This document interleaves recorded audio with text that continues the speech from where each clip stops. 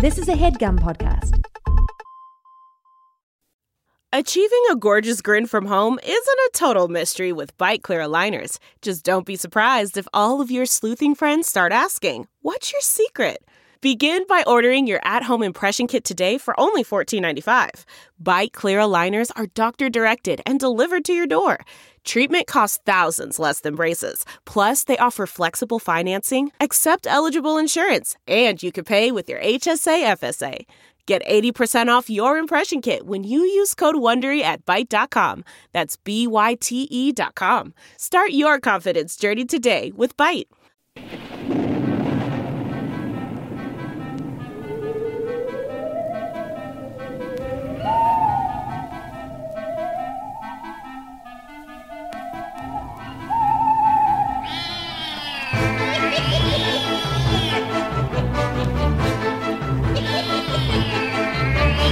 Hello and welcome to The Complete Guide to Everything, a podcast about everything. I'm one of your hosts, Tim. I'm your other guest host, Andrew. That's right, folks. Returning for his second stint as guest host on The Complete Guide to Everything from the hit podcast, Punch Up the Jam, and the Gregory Brothers. Here he is, Andrew Gregory. I mean, you just said your name. I guess everybody knows who you are. Well, I didn't say my last name, though. No, I know that you've taken great pains to keep your name secret, Tim. But if I slip and accidentally call you Timothy during the podcast, is that okay? Will that give we'll away... bleep that. I'll bleep the oath of that. Okay, I know you've taken great pains to make sure your fans don't know your real name is Timothy and not Tim. Yeah, that's more editing work I have to do now. Thank you for that, Andrew. I don't want to pimp my podcast out too much, Tim, but I will say our podcast is the only podcast that has made an explicit pledge to never say that we're going to edit something out and then not edit it out later. Right. Yeah, okay. we made that pledge the first episode. This show's been going since 2009, so that was like that was a fresh joke when we started doing it. You guys probably invented that joke. We're grandfathered in. We do all the stuff. Hey, a hangout podcast of two guys talking about nothing for about an hour. Yeah, you can't launch one of those in 2022. 2009, the biggest thing in freaking podcasting. So these guys are just hanging out. They're like turn up the dial. Turn up the radio dial. What? It's not on a radio dial? Yeah, blew people's minds. Andrew, Tom and I walked so you and Evan could run, basically. So you're welcome. Okay, you're right. I shouldn't be busting your chops. Let me just address Tom. It was supposed to be back. He had the audacity to go get COVID. So, So Andrew is ably stepping in here. Thank you for doing this. We are doing this remote. Yes. Yeah, and I have to admit, at first I was going to come over to your apartment and do it, Tim. And I was like, yeah. If we're doing it at Tim's apartment, yeah, no way Tom can come over. This makes a lot of sense. I'm guest hosting. But now that we're doing it remote, it's just when we were starting, I was like, I guess Tim's just, I guess Timothy's just really, really tired of Tom because he's doing it remote with me. He could have been doing it remote with Tom. Could have been doing it remote with But hey, I listen to the podcast. I already know how tired you are, Tom. Hey, the man is sick. We shouldn't be talking about this. You're right. You never speak ill of the sick. That's the old saying. Never speak ill of the ill. They got enough ill going on. That's a much better saying than mine. All right. Well, you were here at a very exciting time, Andrew, and I don't think you knew this until a couple hours ago. But every October here on The Complete Guide to Everything, it's not October. It's freaking Halloween month. No, a whole month? A whole month of Halloween-themed, spooky-themed topics. Wow. Knock your socks off. Terrifying topics like the 1966 cartoon TV special, It's the Great Pumpkin, Charlie Brown. Very scary. Very scary. Yeah. We've done Bones in the past. We did an episode about Bones, not the TV show, the actual Bones. Like bones in your body. Yeah, but like skeletons. So that's, you know what I mean? Yeah. The Devil. There Okay. was one, there was an episode, I think, a year or two ago where Tom and I actually went to hell. No. So Halloween month. That's pretty Andrew, scary. yes, it's pretty scary. So thank you for joining, for being brave enough to join during Halloween month. I mean, you asked me in September. Today is October 1st. If I'd known what I was getting myself into when you asked me on September 27th, you had no I idea. might have said no. You know, we almost recorded yesterday. Exactly. We would have been talking spooky stuff. Are you a spooky boy? Are you a Halloween guy? You know, I used to watch. I feel like I grew up a spooky boy. I used to watch so many horror movies, so many bad horror movies in high school. Obsessed. I've Right. seen the movie, in my opinion, the scariest movie in the history of movies, The Dentist 2. The Dentist too? You've not seen a scary movie until you watch The Dentist 2, because the advances they made in the mouth cam technology between The Dentist 1 and The Dentist 2 were just truly, truly, truly disturbing, distressing, awful. What year awful, did awful. The Dentist 2 come out? I would estimate 1993, but it had Okay. a name actor as the dentist. It had like it had a high enough budget to have an actor you have heard of playing the Dentist Quaid. Yes, it was Dentist Quaid. It was Corbin Burnson. Oh, all right. Corbin Burnson just torturing people in their mouths. Hot And you know off what? Major League 3, back to the minors or whatever. And weirdly, like, maybe this isn't that weird. Just as an adult, I'm just like, why would I watch a scary movie? Why would I do that to myself? Like people, my sister-in-law is really into that scary movie Mandy. In the Mandy. desert with the lady, and she's like, "You guys gotta watch Mandy," and we're just like, "Yeah, we're gonna rewatch a Christopher Guest mockumentary." Yeah, or, I don't want to be scared. I'm don't- scared of everything in real life. Everything that I encounter yeah. day to day. Yeah. It scares the hell out of me. Why Yeah, do I want I'm scared enough of how tall they've made the hood on Ford F-150s that if you're driving a Ford F-150, you can't see anyone shorter than 5 feet tall. That's scary. That's a scary thing about American society. Yeah. You know, I don't have to be worrying about. I didn't even see. You know, Jordan Peele. I loved his first two movies. Didn't even go see his third movie. Just came out. You didn't. Just straight up skipped it. I was like, seems. What did scary. you say? Hey, People- what did you and then- say? and then What was all the what was your chatter- one word assessment of whether you're going to go see that movie? It was no way. Yep, No exactly. way. Yeah. And I then like the reviews, like the chatter hit, and it was like, actually not that scary, not that spooky, mostly a movie about animals. And I was like, That's- nope, still not gonna see it. Yeah. I feel like ever since my wife and I had a child, I'm especially like, I don't want to be reminded of what can be terrifying in this world.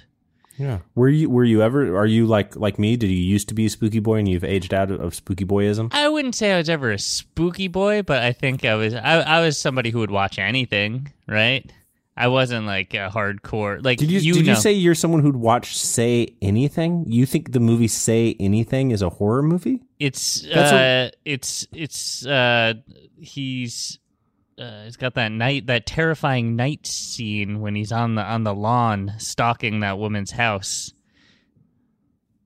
Right? That's the movie with the boombox, right? Am I crazy? Yeah, Say Anything? that's the scene This I'm is your talking about. your horror movie. I- Okay. I would- Okay. So you were a spooky boy for John Cusack. Yeah, and John Mahoney. Okay. John Mahoney and Yeah, didn't say anything.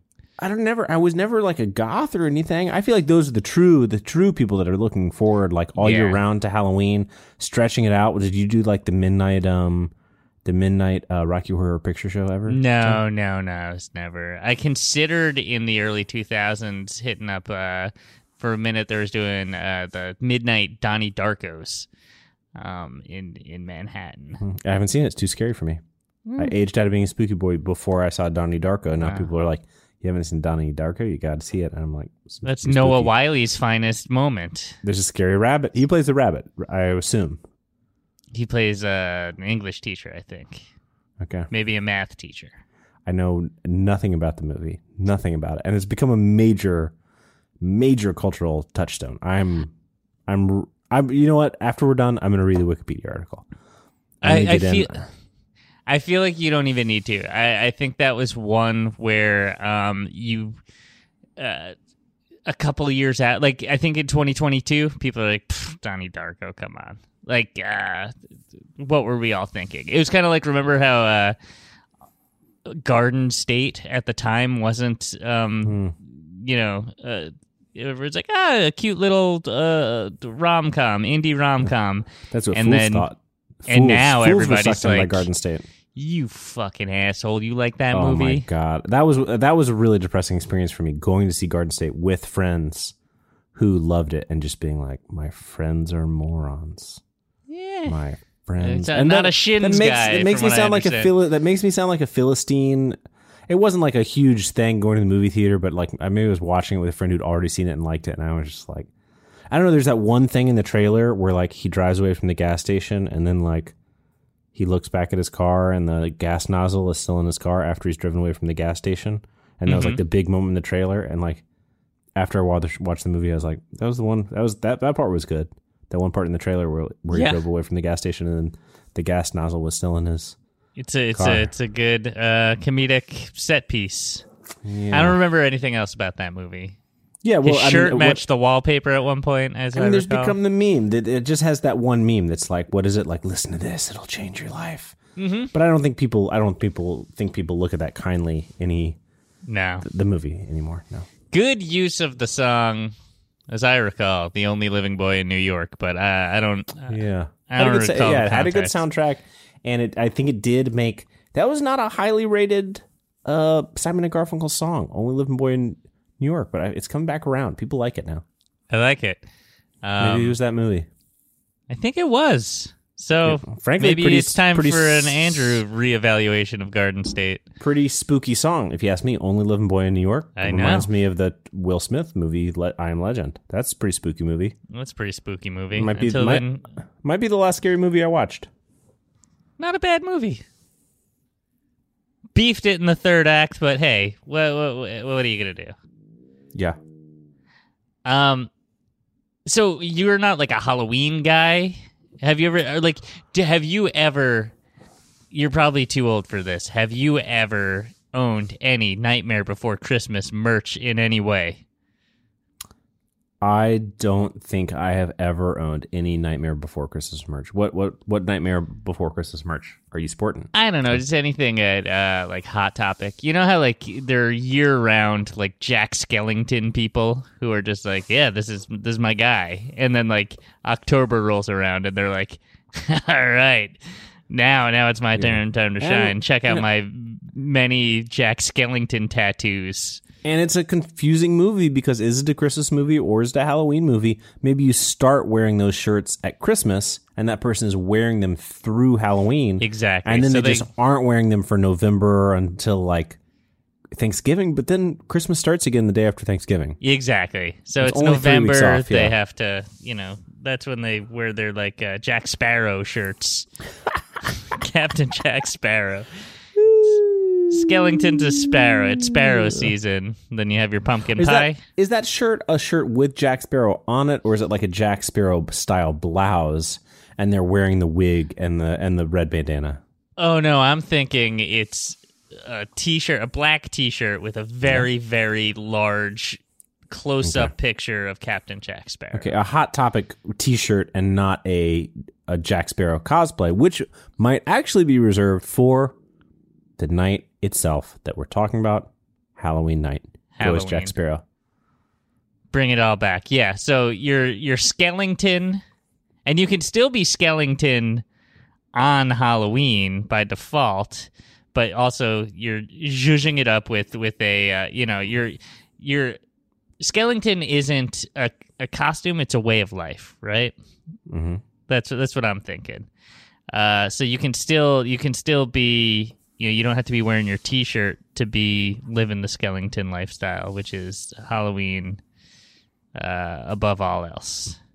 Yeah, I would say that I'm very much not a Skellington person. I'm a person who generally, like, if I'm thinking about my Halloween costume more than 1 to 2 weeks in advance of Halloween, I'm like, wow, I really worked hard this year.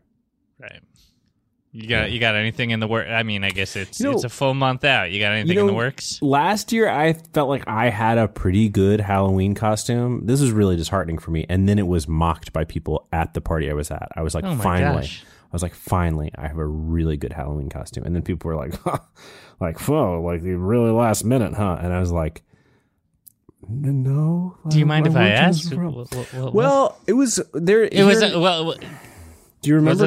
Was it a pun question? No, it wasn't a pun. There's a really big dog costume festival here in our neighborhood. Yeah. I'm not sure if you let people know that your neighborhood is the Timothy neighborhood.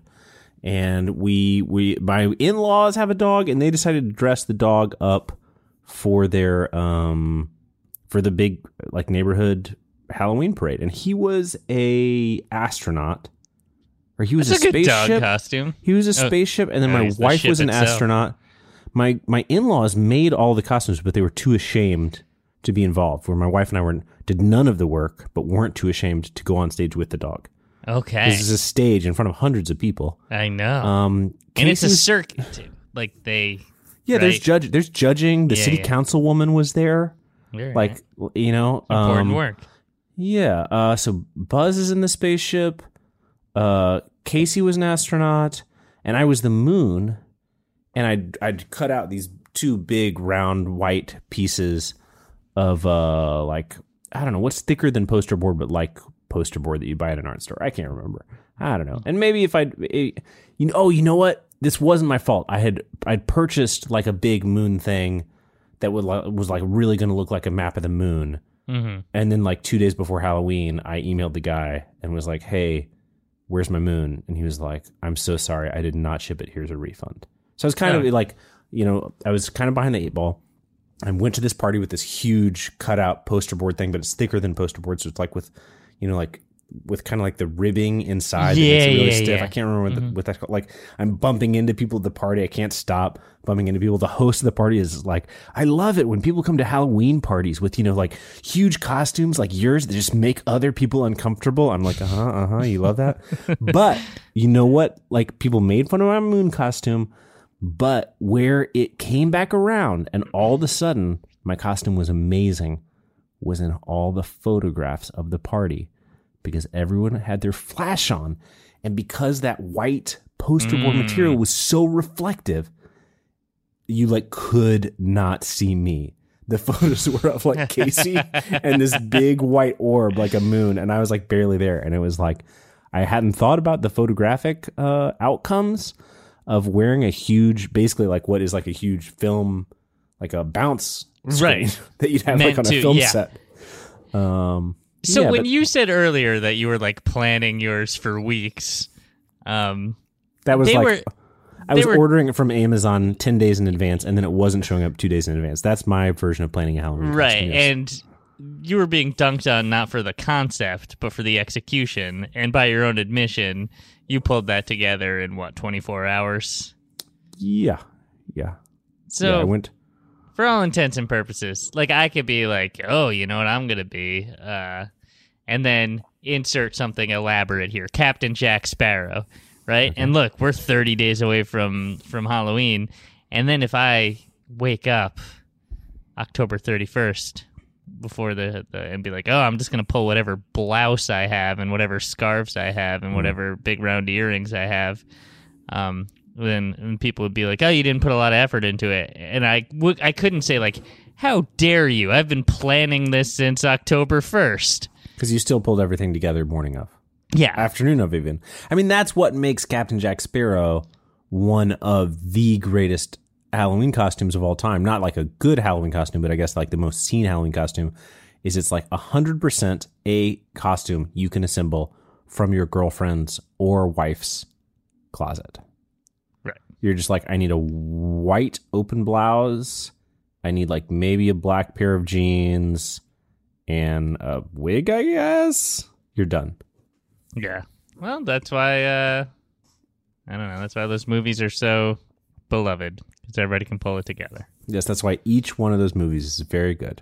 Everything about all of them are beloved by everybody. Yeah. Andrew, let's pivot to the topic at hand here. Okay, I'm ready. Well, I mean, I'm sorry, I'm just the guest host, Tim, but I didn't ask, what was your last Halloween costume?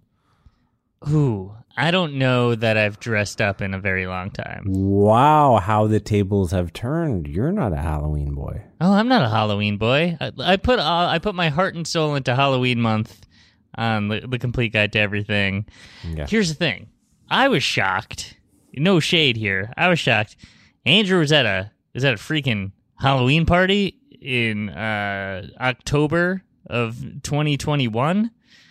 I remember the Delta variant being running rampant, or the beginning of the Omicron. So I was surprised. I was just like, I'd love to go to a Halloween party. I don't think I've been invited to a Halloween party, not because of COVID. I think probably since 2013.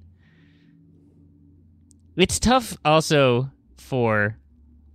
Do you sympathize here, like, for a bearded person? Like, it's hard to be like a pop culture figure who's not like famously bearded. I will say that what I saw is the most. I mean, you're already ragging on me for going to a Halloween party in the era of COVID. I'm not ragging on you. I'm impressed. You're impressed, or I mean, I'm more like, hey, the sense of what pride party I was this, and feel- why wasn't I invited? I mean, I don't feel great about going to parties at all anymore, but No, this I like party I like was parties. in the West Village. It was very crowded. That's like the most popular neighborhood in New York City for Halloween. Mm-hmm. There are a lot of bars that have parties there. The Halloween parade is there in New Mm-hmm. York City. And I'm pretty sure this character has a beard. The character who, like, every fourth man was dressed up as last year. And great news, beard. Also, great news, extremely low effort, Ted Lasso. Ted Lasso. So many Ted Lassos, just like a tracksuit, a visor, kind of like an attitude. But Ted Lasso has a beard, right? And you've got to He's got a mustache. Yeah, and you've got to convince your girlfriend or wife to dress up as like one of the 2 or 3 hot lady characters. Right. Which, not an issue. It's Halloween. It's Halloween. People are prepped to dress up in a costume. Yes. So it's just, I'm always asking my wife, dress up like this hot lady, please. Even not on Halloween. I get slapped a lot. I get hit with a big old frying pan sometimes. Yeah, like in the comics. Yeah, when your wife's been working all day to bake a pie, and you're out mowing the lawn. You just sneak over to the windowsill to taste your wife's pies. Clank. I don't know what your dynamic, my household dynamic is like. Speaking of newspaper comics, which we will be, the Lockhorns. Do you know the Lockhorns? Have you ever seen no, this? who are Lockhorns? It's a one-panel strip of this. It's a one-panel comic of, I guess, a middle-aged couple that just fucking hate each other. They're just mean to each other.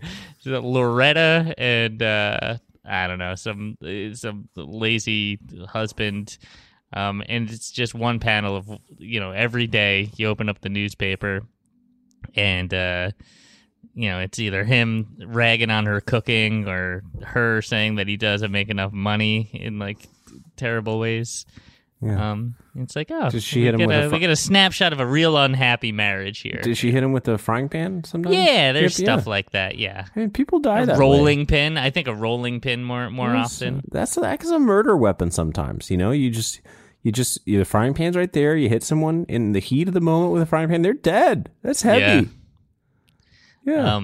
You know what I learned? If I don't want this to come back to haunt me, but if I ever had to murder somebody, But if there was gonna be a month for you to be haunted, this is it. Halloween month. yeah. What I learned from an episode of Alfred Hitchcock Presents that I saw once on Nick at Night. You want to murder somebody? Get a leg of lamb, freeze it, bam, and then eat the leg of lamb.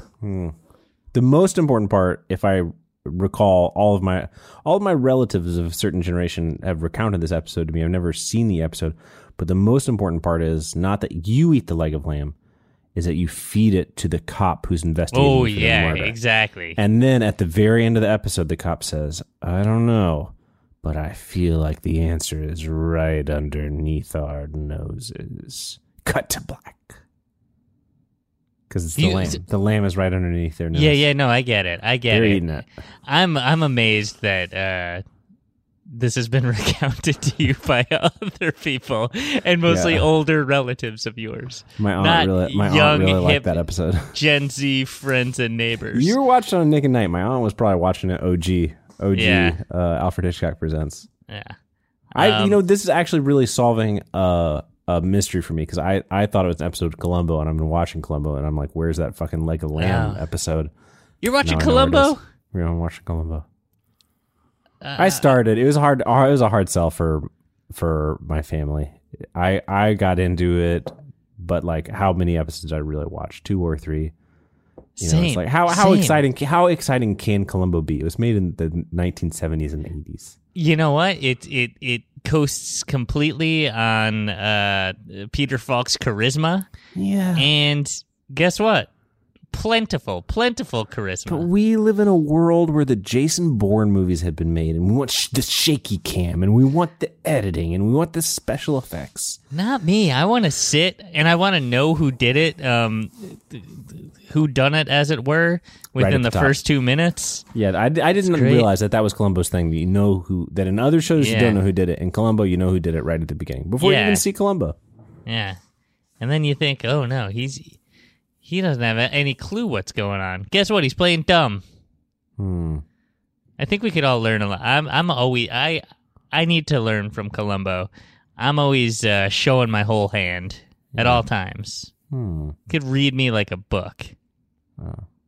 I'm afraid of looking dumb. Columbo is just like, it's an advantage looking dumb. Well, I gotta run, Tim, but just one more thing. Tell me about that frying pan you have hanging up on the wall.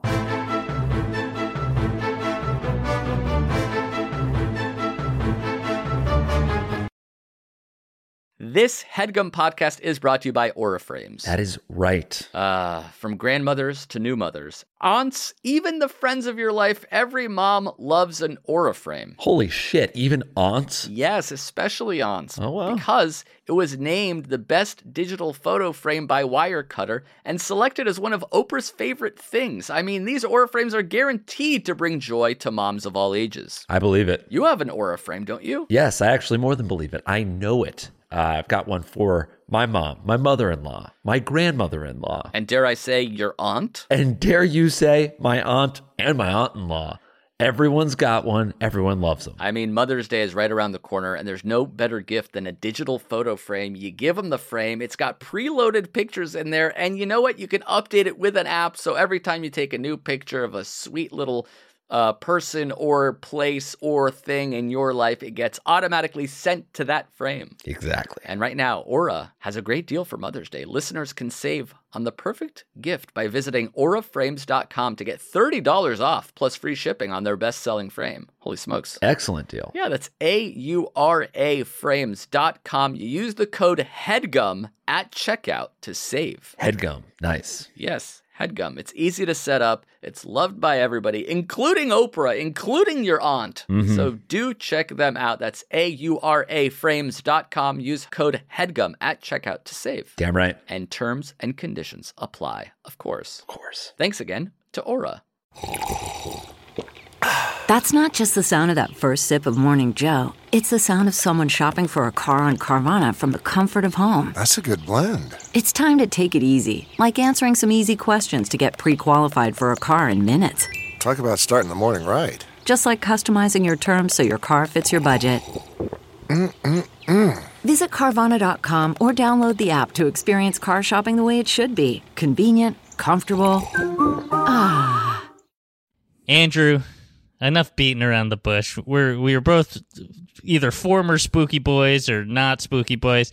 Nobody cares. Everybody's here for that Peanuts action. We want Linus. We want Lucy. We want freaking Charlie Brown.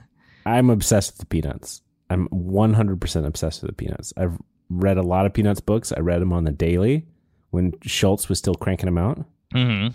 I'm kind of proud. I'm kind of proud, kind of embarrassed to admit that I've been in stage production of You're a Good Man, Charlie Brown. Ooh, did I know this about you? I think I probably didn't. Who'd you play? Let me guess. Schroeder. Was Schroeder in it? Schroeder is one of the 6 characters. That's one of the 6 characters. I was Linus. You were Linus. Linus. Man, the believer in the Great Pumpkin himself. The believer in the Great Pumpkin himself. I don't think there's any Great Pumpkin action in the stage musical that I recall. No, not He's that more I'm focused aware on. of. I mean, like, you don't have as much time to get into that. You just focus on Linus's main thing, which is his blanket. Right. Just deal with that in the stage musical. Right. The only thing I know about that is the title song, I guess. You're a good man, Yeah. Charlie Brown. Yeah. You're the kind of it's a toe tapper. reminder we need. Yeah. Yes, it's fine. It's fine.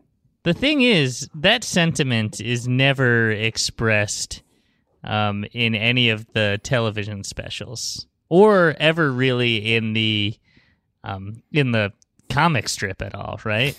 If you were to watch the television specials without the title, you'd be like, wow, I love this comic strip about this really nice kid, Linus.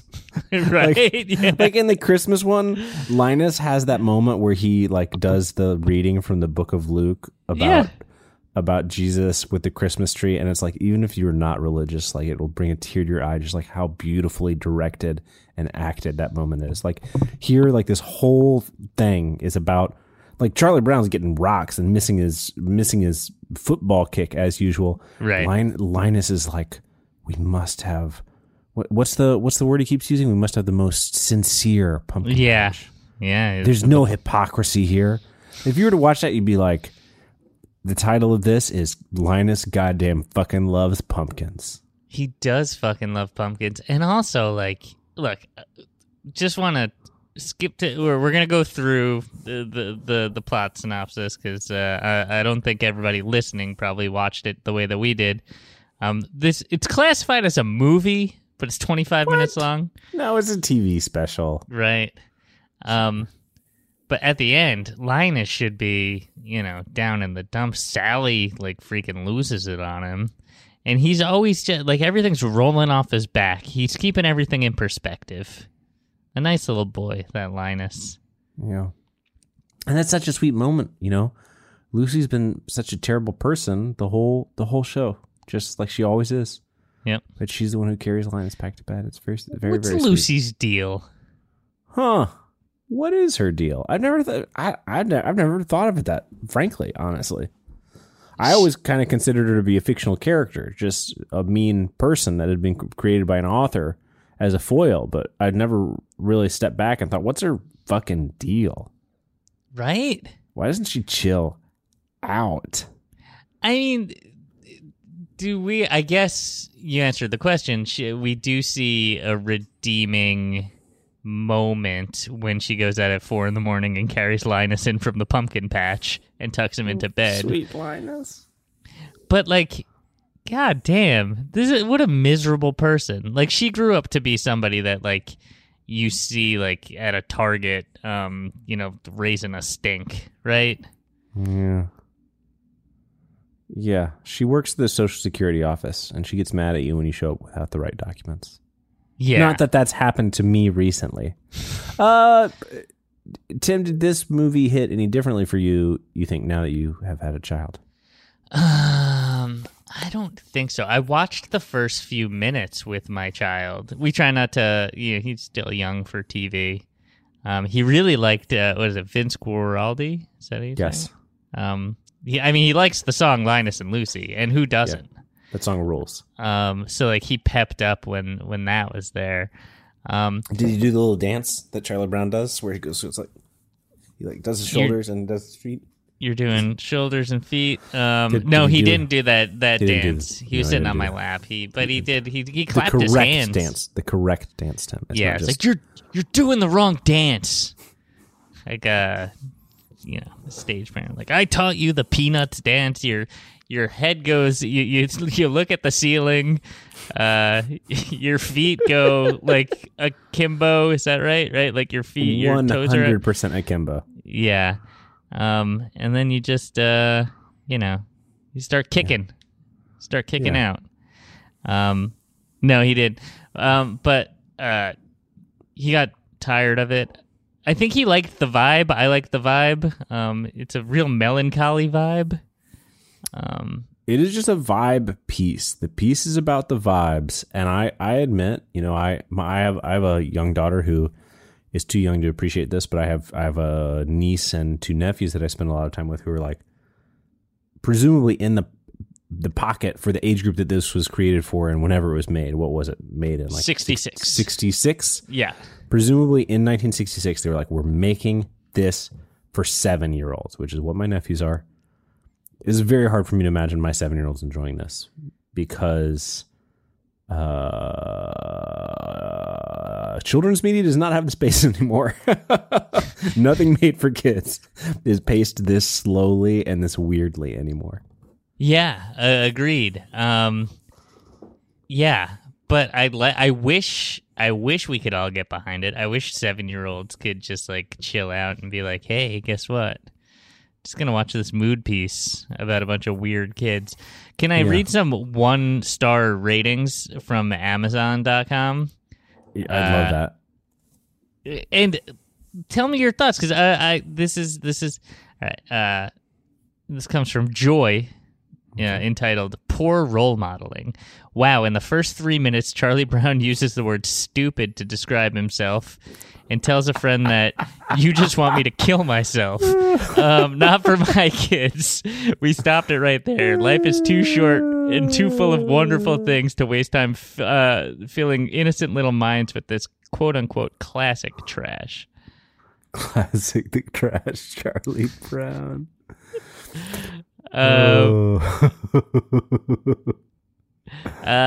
Dan writes, terrible messaging, just a bunch of bullies. Thought this would be a nice family movie that we could watch with our 4-year-old daughter. My wife and I were both shocked when we started watching it. Absolutely shocked. Very little, if any, redeeming messages. Just a bunch of kids bullying each other. The humor in it is half decent for little kids and sometimes funny for adults. But I still can't believe how mean and nasty most of these kids are. It's terrible messaging, and I don't recommend this to anyone with children. Stick with Curious George. That freaking precocious monkey. Oh, man. Did any of the 1-star reviews address that approximately 15% of the piece is a World War I movie? No. Which that would be that's the knock for me. Look, I'm sorry. The World War I flying ace in search of the Red Baron is not and doing it. Then he's shot down in France, and you're like, man, France has been ruined. You see the horror. You don't really see the horrors of war, but you kind of see the horrors of war. You're like the granddads and dads who are like Korean War and World War II veterans who were watching this on Halloween with their kids. Like, yeah, they might have gotten sent back a little too much. You know, it's yeah. like the blasted out French countryside was a little too real for me. I thought it was also funny in the middle of that. Not that the blasted out French countryside it's funny. I thought it was funny how in the middle of that sequence they had to have a Charlie Brown voiceover to remind everybody that this was like a Peanuts thing, because like as this dog dressed up as a World War I flying ace that got shot down is one, like they had to be like, and now the dog who is imagining himself as a World War I flying ace pretends to be wandering the French countryside or something. That's gotta be a last minute studio note, right? Yeah. Like they turned that in and the studio was like, could we Could we mention that this is an imagination part for the kids? Because this part's been going on for what feels like 15 minutes in the middle of like, we thought we were getting jack-o'-lanterns and trick-or-treating. I was like, this part, it was surprisingly close to the movie 1917 for me. Oh, really? I was like, wow, this is I wasn't in World War One, so I can't be sent back you're to being the modest. PTSD You were in of World War One. I was just sent back to the PTSD of watching the movie 1917, which I didn't really like. Why? Because it's too much like a video game? That's what I heard. I didn't see the film. Yes, that's exactly how I felt. I felt like it was too much like a video game. Yeah. I even had a specific joke about that. There's that scene where they get like a cup of milk, and then like later he saves a baby with this cup of milk that he's gotten. Oh, and it was in like, his satchel, or something. Yeah, like and he opened up this is the second time the guy beat the game. The first time he didn't do the save the French baby side quest. He saved all the troops, but was like, oh, I gotta go back and play the game again to get the milk at the milk farm and give the milk to the French baby. It just, it felt like a side quest to me. Well, I'm glad I didn't see that movie. Glad I didn't watch it. I'm also glad you didn't watch it. I watched 1941 one time, and I was like, I'm done watching movies with that are named after years. I didn't enjoy this. Is that good? Should I watch it? I never actually saw it. I was gonna go through all the Spielbergs, and then I didn't want to watch the first one. There was a 1941 video game at a watering hole in my hometown. Wait, based on the film? Based on the film. And I would play it. The only Spielberg flop that exists? And I think my dad explained to me, like, oh, yeah, this is a video game based on, like the movie 1941, that, like, the same guy that made E.T., and he made Indiana Jones. And I was like, wow, so this movie must be really good. And my dad was just like, no, it's not. Actually, the exact same conversation we had about the Traveling Wilburys. Exactly. You told me that another time where he explained to you who was in the Traveling Wilburys. The 4 greatest rock and rollers ever are in the same band. 5 greatest rock and rollers. That must be the greatest band ever, Dad. No, they're fine. Yeah, they got one or two good songs. Yeah. What was your favorite part of the Charlie Brown Halloween? Tim, was there one of the many subplots that really pulled at your heartstrings, or maybe you want to give it a 1-star review? No. I like the vignettes. I do understand, like, when Charlie Brown says to Lucy with the football, and this is the first time it's portrayed in animated. This is the 3rd Peanuts special. The first one was the Christmas special. And then they did one about sports, like You're a Good Sport, Charlie Brown, or something. Okay. And they didn't do the football in that? They didn't. This was the first time. Because he wanted to portray good sportsmanship. Yeah, I guess so. So the Lucy with the football, I think, like, only because it's been memed so much, and it's such a good metaphor for so many things in modern life. I enjoyed that, and I thought a lot. There were a lot of, like, little vignettes here, and I was just like, oh yeah, they're essentially like freaking comic strips. Like, this is written by Charles Schultz. I'm not sure how much of this was actually lifted from the comic strips. Right. But all right, here's what hit for me. First thing, like Lucy at the end of that whole vignette saying, like, it wasn't notarized. Like, that's a Sunday afternoon punchline of of a football thing. Exactly. She gave him a signed contract stating that she wouldn't pull it away. She pulls it away, falls on his ass. The contract floats into her hand. She said, funny thing about this contract, it's never notarized. There's at least one 1-star Amazon review, right? That's like, this is going great. My kids adored it. And then the punchline was about something being notarized. My kids did not get that. I mean, that's this whole, the punchline for Sally leaving Linus is, I demand restitution, right? Like, it's like, all right, 2 things. Number 1, how do you feel about the casting of children to voice the children instead of adult voice actors to do kid voices?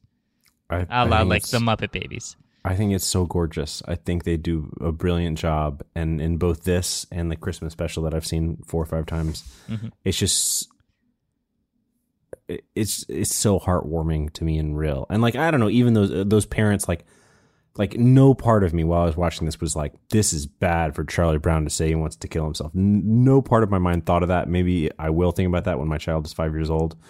But just like the pathos of the kid actor, and like the pathos of like a kid will say that to themselves. Like kids feel bad. People feel bad about themselves. Like it hits for me.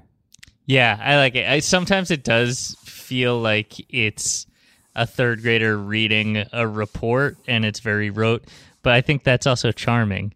You know, like, charming. And the number 2 is like, how do you feel about the fact that the dialogue is not true to the vocabulary of, what are they supposed to be, like 8-year-olds? Yeah, Linus is always talking about the sincere pumpkin patch, and he's talking about that he doesn't want any hypocrisy and the restitution. I mean, that's the charm of Peanuts. The charm of I would go to visit my grandparents, and they had like whole books that were like the wisdom of Linus.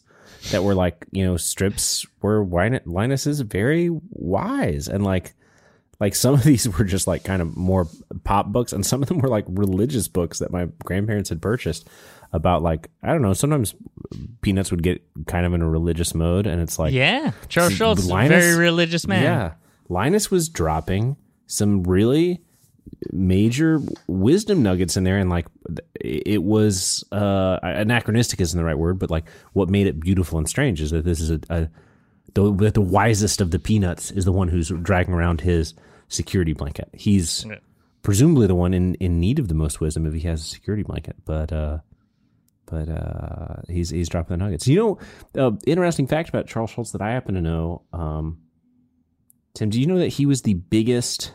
I didn't know he was religious, but he was very religious. Yeah.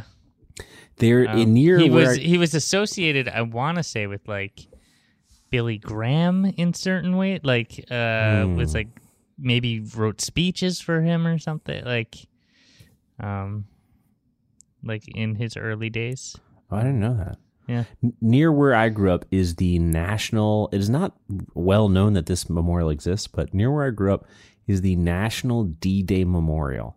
Okay. And it was created, I believe, mostly, maybe entirely with private funds. There must have been some government funds, but there were a lot of private funds involved in making it. And it was put in this really small town in Virginia. I'm pretty sure it's in Bedford, Virginia, because, this is awful, the highest percentage of people from a town to die in D-Day was Bedford. Wow. Just like a ton of people from Bedford were in the companies that fought on D-Day, and a lot of them died. And the biggest donor was Charles Schultz. Charles Schultz just like heard about it somehow, and he was just gave a shit ton of money to the D-Day Memorial. Seems like a good dude. Yeah, he seems like a great dude. I think didn't he own an ice skating rink in California? Because he was just so rich, he was like, I should have an ice skating rink. I have this biography of Charles Schultz that I was drunk at a friend's house years ago. And as I was leaving, I was like, you read that Charles Schultz biography? He's like, yeah, it's really good. I was like, I'm going to take that. And he's like, all right, let's bring it back. And I was like, all right, this is like 2013. I took it, and then I never read it because I wasn't all that interested. I was drunk. We'll go back to the glossary, see if there's an entry for ice skating rink. There we go. There is some stuff about there's a lot of ice skating in Peanuts, and I feel like it was just his hobby, and he was just like, I'm fucking rich as hell selling Charlie Brown bobbleheads. My gosh. On an ice skating rink. Yeah. Ice skating. See also Redwood Empire Ice Arena. Well, let's go there. Yeah. I would assume that's the, oh my gosh, yeah, building of children, community, yeah. Marital discord during building of Yeah, he's a big ice skater apparently, judging by the index of this Charles Schulz biography, which I assumed you had read before, like you read it today before the recording of this podcast, but rather you're just brandishing it. I looked as up a brag Great that you haven't Pumpkin read it in the index. All right, so the main through line for this, right, is Linus is this little boy with a security blanket, and all the kids are, dressing up, getting ready to go trick-or-treating, and he's like, oh, I'm going to the pumpkin patch, which is like right around the corner from them conveniently. And Linus is the brother of Lucy, who's always kind of inexplicable. She's the meanest character in all Peanuts. Yeah. And he's the sweetest, wisest security blanket needing guy. Yeah. And so he's like, oh, I believe in the Great Pumpkin, who's like a kind of Santa Claus-like figure for Halloween, right? And the Great Pumpkin will emerge from the pumpkin patch on Halloween night. And what is he? He's like, gives toys? It'll emerge from the most sincere pumpkin patch in the world and give toys to all the boys and girls. Right. And everybody is just fucking ragging on Linus for this. They're like, Linus, you asshole, you dumb shit. And this is why the 1-star reviews were justified, because I didn't think that language was suitable for my child, at least. It's amazing they got it past the censors in 1966. Yeah, CBS. This preempted My Three Sons to run, and I don't think anybody ever called anybody. Nobody called little Eddie on My Three Sons a dumb shit for believing in Santa Claus or whatever. But they're ragging on him, and he goes, and then Sally, who is Charlie Brown's younger sister, has a bit of a crush on Linus, and she goes with him, and they forego trick-or-treating to wait for the Great Pumpkin to emerge, even though everybody tells Linus that, this doesn't exist, right? This kind of like, there's a small little linguistic artifact there that made me think like, this doesn't feel that far away from me because I grew up reading Peanuts, but like, this is an old ass artifact that they kept saying like, let's do tricks or treats. And I was like, man, nobody says tricks or treats anymore. It's been a while since somebody was saying that. Like this came out, what, 60 years ago? This came out almost 60 years ago. Sheesh. Yeah, I mean, it's old, but it's fine. Can I read? There's very little about this special. There's nothing in this about this special in this biography, this substantial biography of Schulz. But there's a little bit. The Great Pumpkin comes from the strip. There are strips about that. So the theme of questioning and faith, which was central to Schulz's life, had emerged in the strip's Great Pumpkin sequences, where Linus, smart but simple, had gotten ahead of himself in holidays and began to believe that an omnipotent pumpkin would appear on Halloween to serve good little children as Santa Claus did on Christmas. But of course, the Great Pumpkin does not come to lavish toys on all good little children.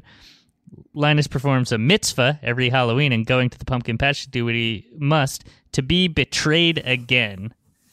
The reader does not discern any radiance of certainty. The worshiper is not a light with enduring faith. He's hopelessly hyped up. Enthusiasm is a more modulated and cheering emotion. Schulz is saying, be careful what you believe. Is it? Do you get that message from that here? I would say no, and I would say I also find it like we're just talking about how Christian and how waspy Charles Schulz is. I find it very unlikely that he ever thought while drawing Linus walking to the pumpkin patch, now this is a mitzvah. Yeah, that's true. Yeah, exactly. Yeah, David McCallis might have the author of this book, Schulz and Peanuts, a biography. From, Harper Publishing. To me, it's a message of hope, and that when you hope, you're opening yourself up to being a moron in front of the entire world. Yeah. And we see that in the last scene when, Linus digs his heels in that the Great Pumpkin is coming the next year. Once again, he's hoping, and once again, he's already preparing, 364 days in advance. When at they're the wall of sitting, Charlie Brown. when they're sitting at that wall, Andrew, you and I, we live in the same neighborhood. We get together. Can we find a wall that we can sit at and have these conversations? That's and cool. You get those fat elbows, those peanuts elbows, that like yeah. the round peanuts fat elbows. I love those when the Yeah. elbows are hanging over the wall. Where could we get one of those walls? I don't know. Let's find a wall. There's got to be a wall somewhere in the neighborhood. They that might we have can... those pigeon. They might have those pigeon sticks on them, the pigeon nails to keep pigeons from it. That would keep our fat, chubby, baby fat elbows off the wall too. Yeah. I got some real baby fat. All right, the other mention of the Great Pumpkin in this is a little pointed. In 1965, this is before the TV special. Okay. But when he had already written the Great Pumpkin into some strips, a woman wrote Charles Schulz a letter asserting that the Great Pumpkin was sacrilegious. Schulz wrote back saying that he was, quote, basically on her side, that the real sacrilege is Santa Claus, and that he had been trying to show this in the Great Pumpkin strips. Yeah, that's what the Great Pumpkin is. Right. I mean, it's like, he's so, first of all, that lady's dumb as a rock. Because wait, also, you got to write to the guy that writes that draws cartoons. It's fine. All of the other only one kid thinks that the Great Pumpkin is coming, and all the other kids are like, "You're a moron." Yeah. That's.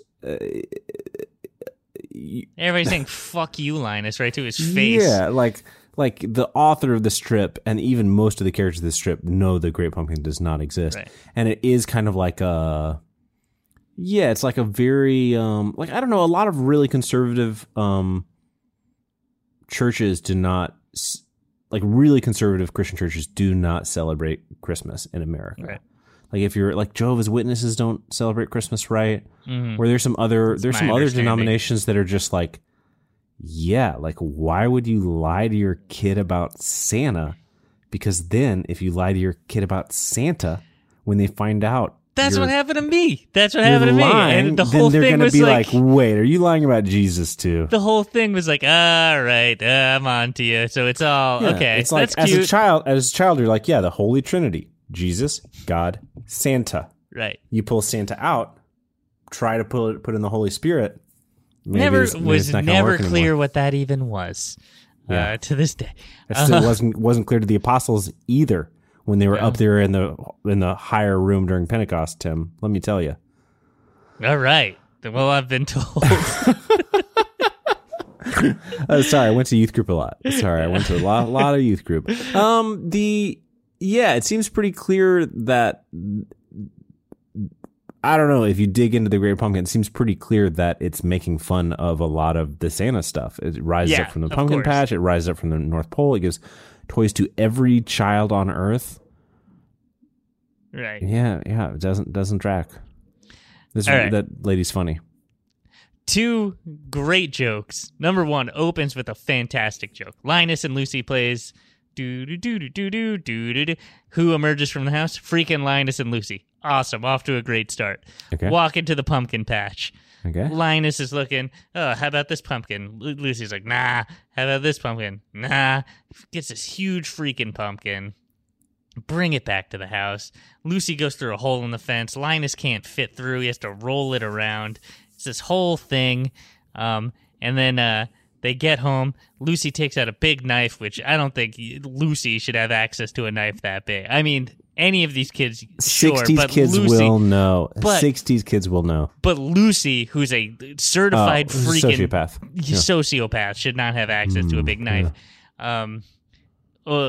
Cuts it open and starts scooping out the seeds, and Linus yells. It starts crying and goes, "I didn't know you were gonna kill it." That was great bit. Just right out of a Sunday strip. Out of a Sunday strip. Perfect punchline. And the other funniest joke, which Charles Schulz was against doing this 3 times. He didn't want to make it a running joke when they were all out trick-or-treating, It's like, I got a candy bar. I got 35 cents. And then Charlie Brown goes, I got a rock. That at least one-star Amazon review is for that. Best joke in history. It's diminished. it's diminished by being a running gag. They did it 2 more times, which the producers forced Charles Schulz to do. He knew what he was doing. You think it should have just been once? Just once. Because every time I got a rock, it's like, okay, I get it. It's now. What if it was something worse each time? Yeah, maybe. Like I got a second time a dog turd. I'm not even going to say what it should be the third time. Okay. But you know. A leg of lamb fed to him by Lucy. Yep, that's what I was thinking. That he was killed with. Yeah, exactly. Did you know what one of my favorite parts of it was? When the credits rolled, did you see what one of the main credits was for the folks who worked on the show was? Additional blandishment. You don't see that. You don't see that credit a lot in Hollywood. Additional blandishment. There wasn't enough blandishment, so they had to bring in some blandishers. I'm not really sure what it is. I think maybe it's just a joke about animating. I don't know. But maybe, I mean, like, what isn't blandishment on a film set? Everything is blandishing. Yeah. You're just blandishing up the picture. I mean, the 60s really were weird. Maybe it was a real thing. This is before, like, a lot of, I don't know, unionization in the film industry. I don't know. They just credit you with whatever. It's like, write your name down. Well, don't worry, we'll put you in the credits somewhere. I don't know. Hey, I'm spitballing here. The other thing, all right, so they cut to freaking Snoopy fly for 15 freaking minutes flying around on his doghouse, and then Schroeder, they get Schroeder, and I like Schroeder, he's the piano playing boy. Then he just plays World War I songs while Snoopy dances for like another 5 minutes. Extremely missed opportunity to not get to one of the hearts of Peanuts, most important stories, which is Lucy having a crush on Schroeder. Like every you're going to get through 26 minutes of this and we're going to see bombed out France and not Lucy trying to kiss Schroeder. Yeah. I don't know. Yeah. Foolish. I don't know. I mean, every special doesn't need to have every storyline represented, but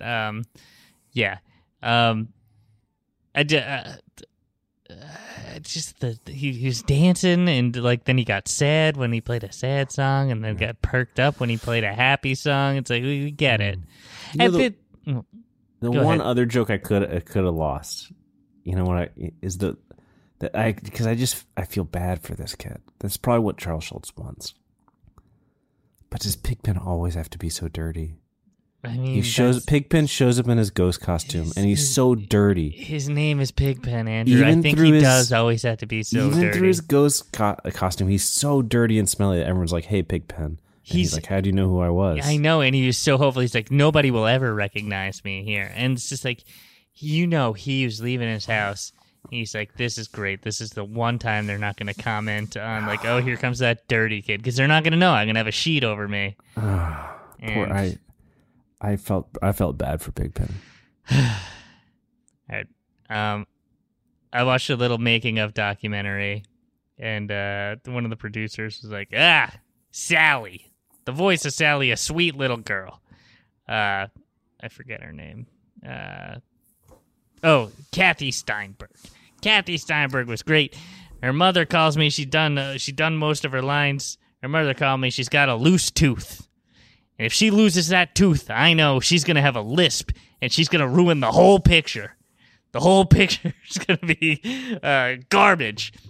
So they called the recording studio like late at night at a Sunday night, made this poor little girl do all of her lines before her tooth fell out. And he's like, and on the very last line, her tooth shot out of her mouth, but we got it. And it was a classic performance. That's a really heads up stage mom performance. Yeah.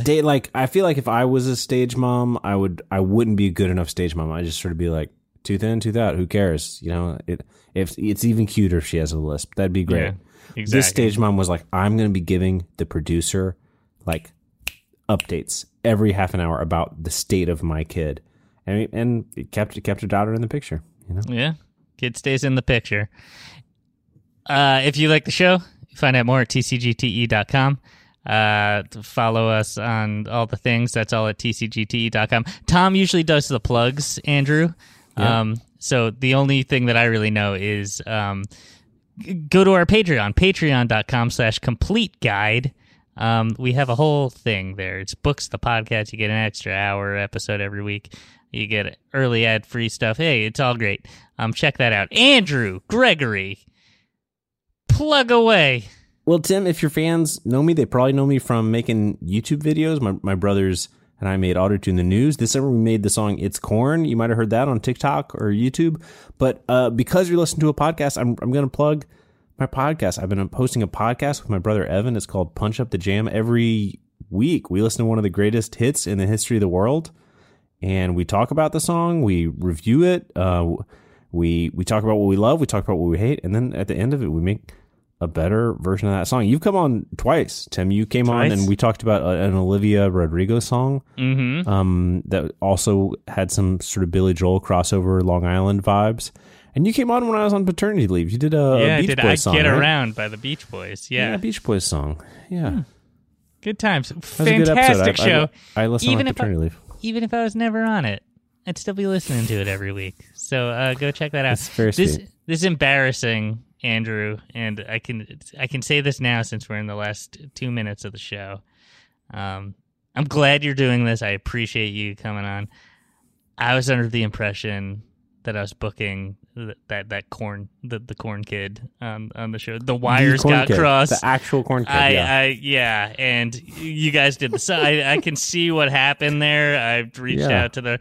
Happy to have you here, but I thought, some people have called It's Corn the song of the summer, but it really should be the song of the fall. It's the fall is the harvest season. You got pumpkins, you've got corn, you've got the spooky month of October. Yeah, you should have had. That's why I was going. That's why you should have had Tariq on. I don't know if he's seen any scary movies though. He's 7. Has he seen The Dentist 2? Maybe. I pray he never watches The Dentist 2. Andrew, thank you so much for being on.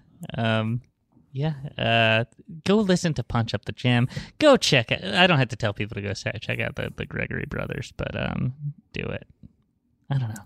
Well, thanks for having me on, Tim. Yeah, it was a real this was pleasure. spooky as hell. This is spookiest fucking episode yet. Charlie Brown's is so spooky. See you next week. Oh, just Tim. Yeah. One more thing.